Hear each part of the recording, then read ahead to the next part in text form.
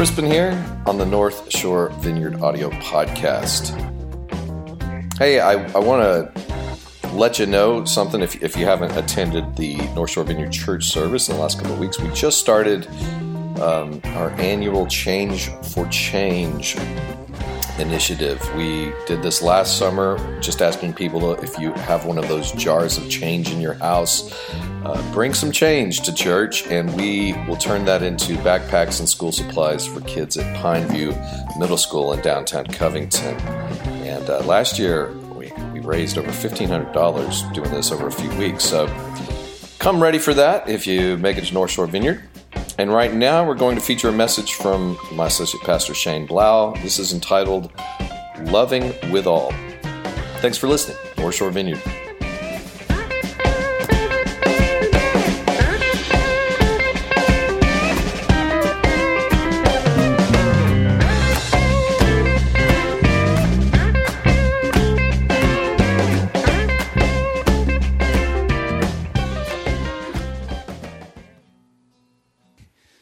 That's the thing he starts with. He stamps the first two greatest commandments of all. He starts with loving God with all. You know, and that's one of those things that, you know, I do too much self-inventory. I'm someone that's guilty of, I just overthink things and I overanalyze things in my own life, my own motives. And that could be a good thing, but it can also be a place where you just don't ever come into peace because you can never kind of really rest when you're constantly doing that. So that you know, there's a balance to that. And the reason I think I do that so much is that I genuinely want my life to be pleasing to God. I genuinely want to pursue God out of a right heart, out of right motives. And I want to experience what this whole thing is about, man. You know, I mean, y'all hear my pitch over and over again. I'm pretty limited to what I speak on regularly. But, you know, if this thing is real, I want to experience it, yeah? I mean, I've grown up in religion, and there's so much. And religion has its place in the world, and it has its good and it has its bad. I'm a realist, but I also believe in hope. You know, and I think that's what Jesus represents more than anything: hope for us. And the words that he talks about with our interaction with God is to give us hope that when we're falling apart, or we're feeling overwhelmed, or we're feeling distraught, or we're lost, or we're estranged from God, that no matter what, that hope is constantly there, even when we're not paying attention to it. So this morning, I'm going to go through this fairly quickly, and I'm going to stay on topic, hopefully, because I want us to understand some practical things. I want to understand some practical things about what it means to love God with all of our heart, soul, mind, and strength. Yeah, I mean, we know that scripture, we hear that scripture, but how do you love God? How does that break down practically? How do we really love God with our heart, soul, mind, and strength? And the beautiful thing is, if you have kids, that's been the thing that's really opened my eyes more than anything about God's love, is having children. It does something. It rewires you. It changes you in every aspect. And my kids, you know, obviously they're wonderful when they're this big, but you know, I've already seen these traits where I'm getting yelled at by my son, and doors are being slammed in my face by my daughter. You know, and it's kind of like, oh, that cute stage is over. That full-time cute stage. Now we're having these moments now we're having to deal with some stuff. But the thing about it all is that, you know, that line that Zach was playing this morning, you're all I ever wanted, you're all I ever needed. And that's from the perspective of God saying that to us. And that is so true, and it's so hard, even especially for me, to even comprehend that we are all that God wants, and we're all that he needs. And I can understand that from a parental perspective. My kids, you know, at this point in my life, without my kids, I don't think I have a purpose. My purpose in life is not the church, though it is a part of that. It's not pastoring. It is a part of that. My ultimate purpose in life is my family. That is the greatest legacy that we have, is our children and their children, and the generational effect that we have on each other as we bring up the next generation, as we show love and kindness to the people in our own household. So today I want to talk a little bit what I think, and again, these are not concrete things. You know, everyone is different, comes from a different context and a different place. But I think practically there are some things about loving with all that we can pull out of that scripture. So we're going to jump into that real quick, and I hope it does something for you today. So here we go. Most people hope for an extraordinary love, that once-in-a-lifetime relationship that is both passionate and enduring. Movies, best-selling novels, even dating websites all bank on our hope for a great romance. We are created with a great desire to be loved. It's just been that way since we've been alive. But the greatest love wasn't born in a movie or a classic novel. It was authored by God himself when he created us in his image. His singular desire has always been a passionate, enduring relationship with you and me.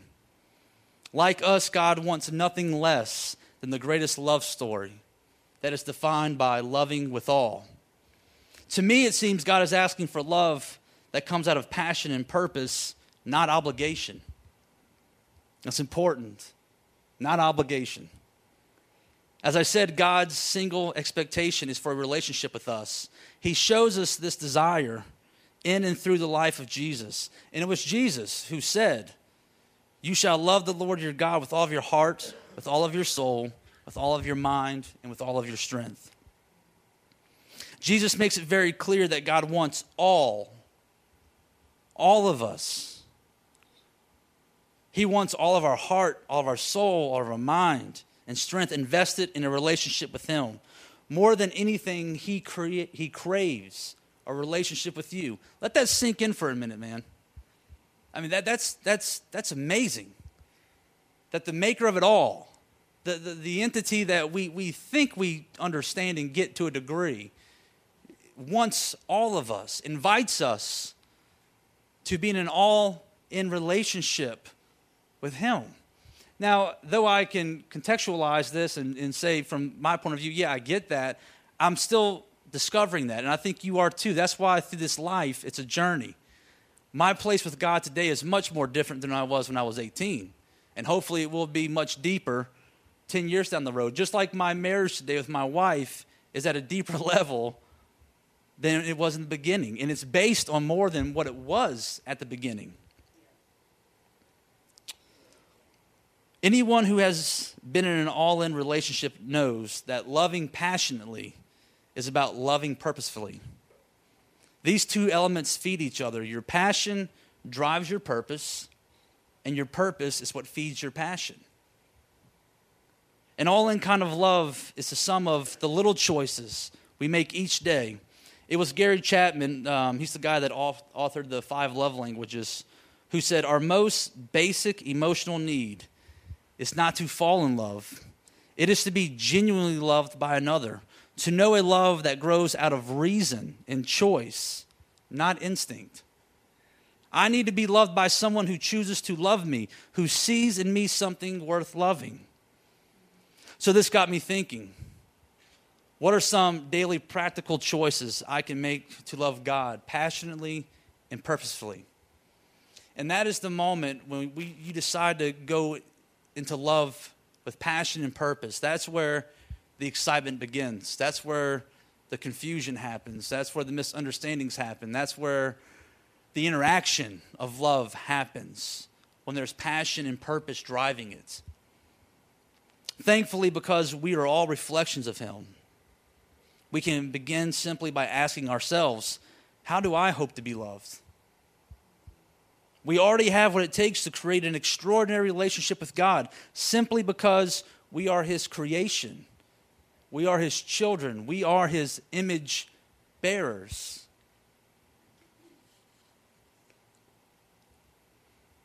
So loving God with your heart, I think, starts with reserving time to share an affection with him. Make time each day to build an intimate relationship with him through prayer, contemplation, through conversation, or through observing creation. He wants to know you, and he wants to be known by you. Some practical ways I think loving God with your heart really starts with learning how to rejoice with God when you have something to rejoice about. Having that conversation. Worshiping God just not in word, but in deed towards yourself and towards other people. Fill him in on your private hopes. Share your appreciation for the gifts and blessings that he's given you with him. You can also talk to God when you're feeling down. You can cry to God when you're feeling overwhelmed. You can admit to God when you're feeling jealous. You can share your secret fears with him. You can apologize when you've made a mistake. You can ask for forgiveness when you know you need it. And then you can let him talk. He has things to say to you. He wants the relationship to go both ways.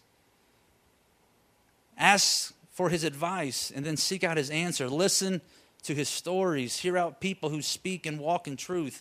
Give thanks for the gifts that he has provided to you. Each day, set aside some time to know God. He's the one who promised us, if you search for me with all of your heart, I will be found by you.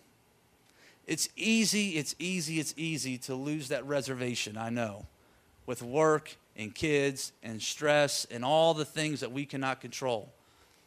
But just like your marriage or just like your relationship with your children, that time, that reservation is the single most important thing that we have in this scale of time.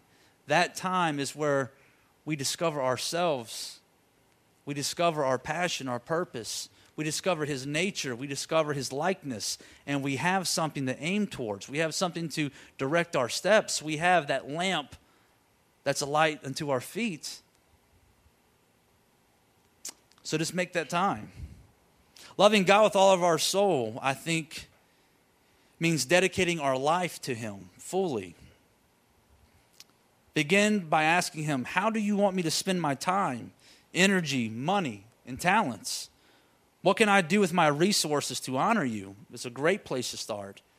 Find out what God values and stay true to those things.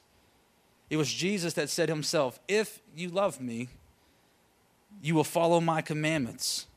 When you invite God into all areas of your life, he will show you how to live in a way that is fulfilling and satisfying, which I think goes back to the heart thing. You know, so I've got friends right now that have been 10 years in the marriage, and the divorce rate is pretty alarming among even my friends. And it got me thinking, like, how does that happen so quickly? How does that needle move so quickly? And I won't speak to their circumstances because I'm not involved in them, but I do know that life has a way of trying to rip you away from being connected to your heart and your soul. It does. Yeah. Every temptation in life that is destructive is a temptation to remove you into a place to where you're open with God and people and trying to make you seclude yourself and focus on yourself, your own need, your own desire, your own want, your own gain. And when that is done out of a motive of selfishness, we're not living. We're just existing. We're punching a clock. We wake up, we go to work, we do our routine. We cook dinner, we put the kids to bed, we scream, we yell, we laugh, we try to get some Netflix in. This is just real life stuff.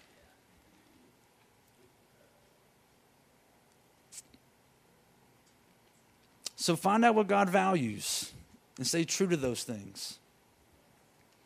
He may ask you to shift your spending habits from self-indulgence to those less fortunate. He might encourage you to change your attitude towards work.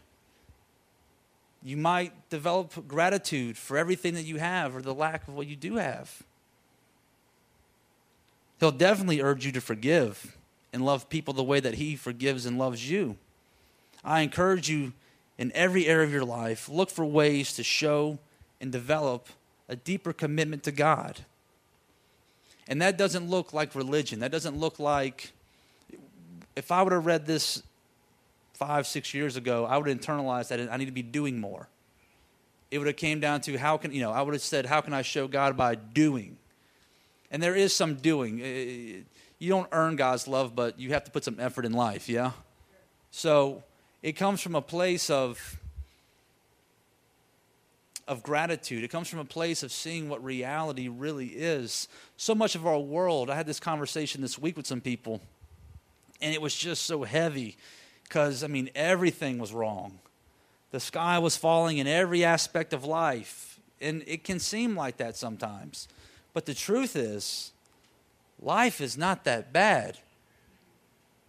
Yes, we have heartache, we have destruction, we have the things that have always been since the creation of time. But the world today, I heard a staggering statistic not too long ago.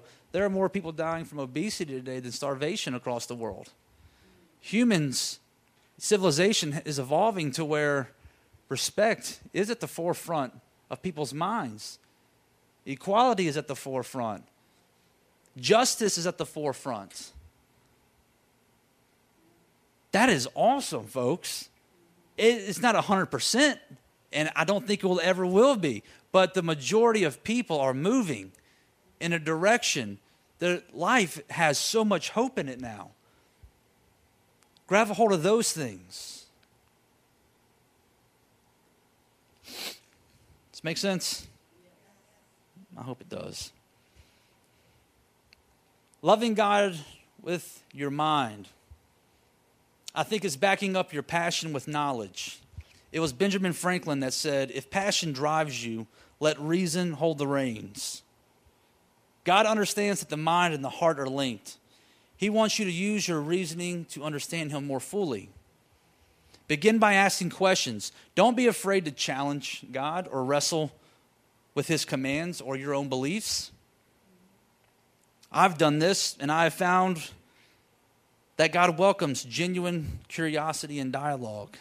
That is the place where learning really begins. That's the place where depth begins to be dug.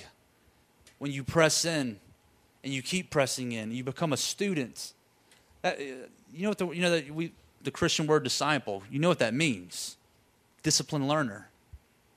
You're disciplining yourself to learn the ways and the teachings of Jesus. And let me tell you, that's not something you're going to do just in a 4-year university or a few Bible studies. Like, you got to mix life experience in that. You've got to mix failure in that. You've got to mix your ego into that. It is a lifetime of discovery. But God welcomes those things.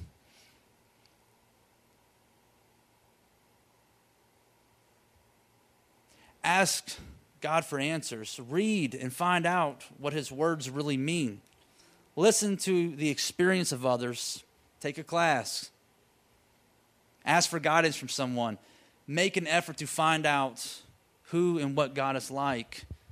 Press in to discover who He is. He is not the guy that has a carrot on a string just moving it around from you. It isn't like that game, to where like you feel like, God, I'm searching for you here. Sometimes God doesn't change our circumstances for us because He wants to show up in those circumstances with us.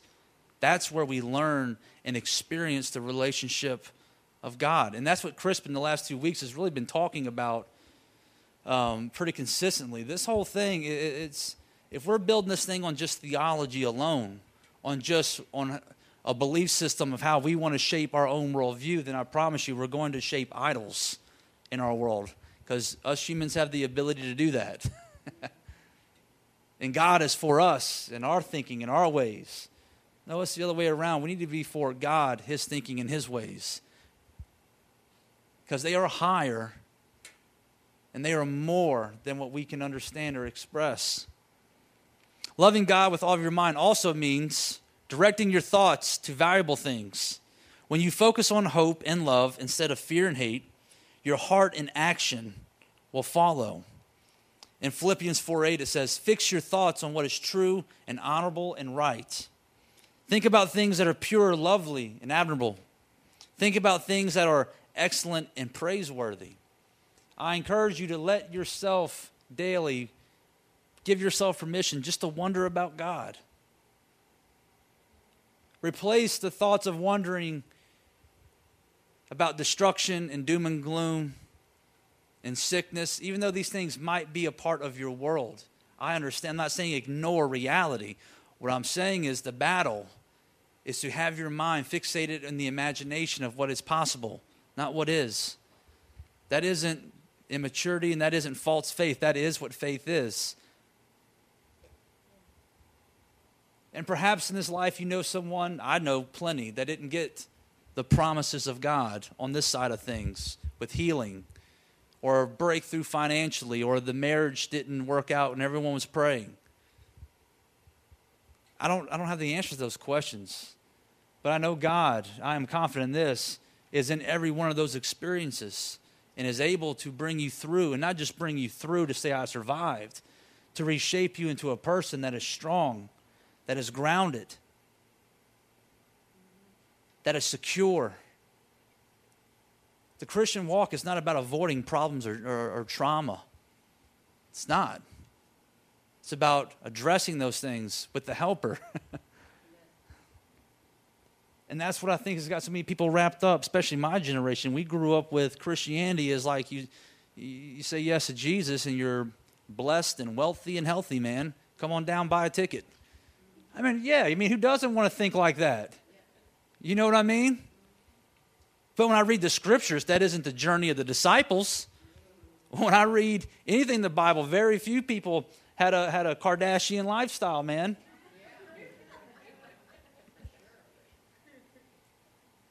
You see, we can admire these people, or we can walk like these people.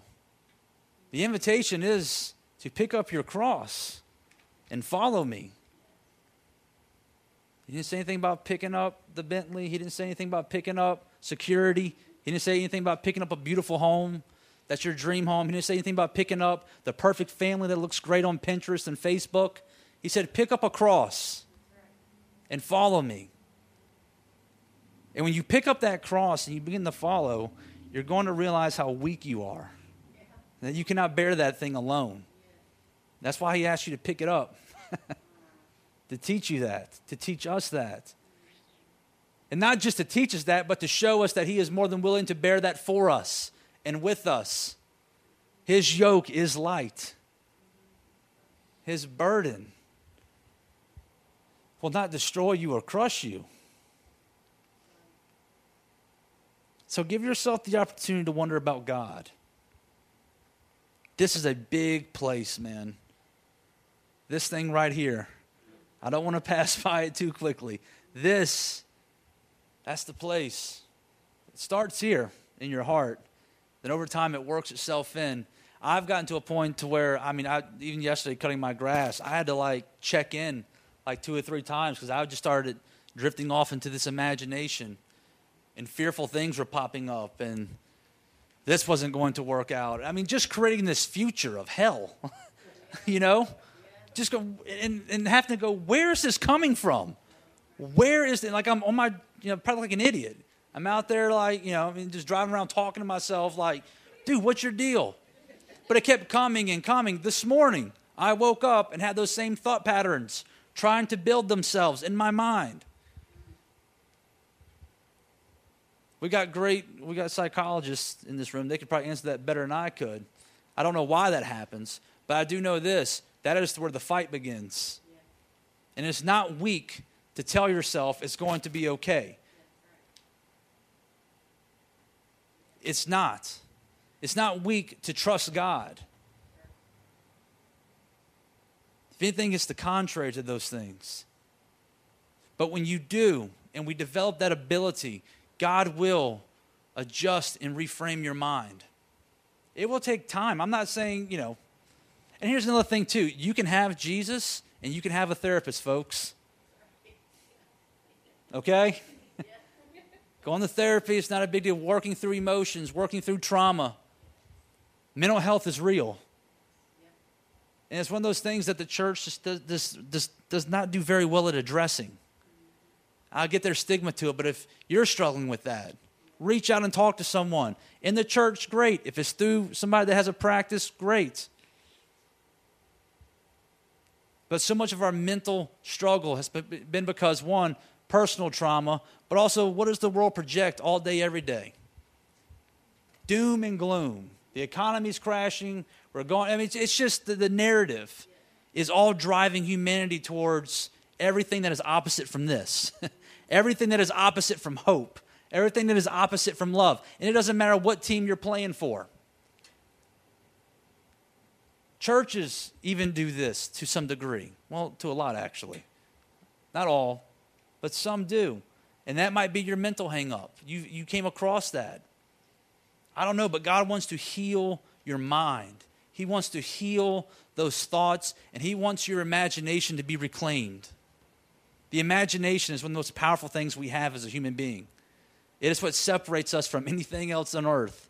We can imagine, and then out of that imagination, we can do. We can create, we can become. Have any of you ever sat around and just thought about the best version of yourself? Yeah, like, I wish I could be like that. Well, why can't you? That's the question. Why can't you? You can. I think it was Henry Ford that said, whether you believe you can or you cannot, you're correct. You control that. You have God. We are the image bearer of God. You have more control than you think. You have more ability. My timer, perfect.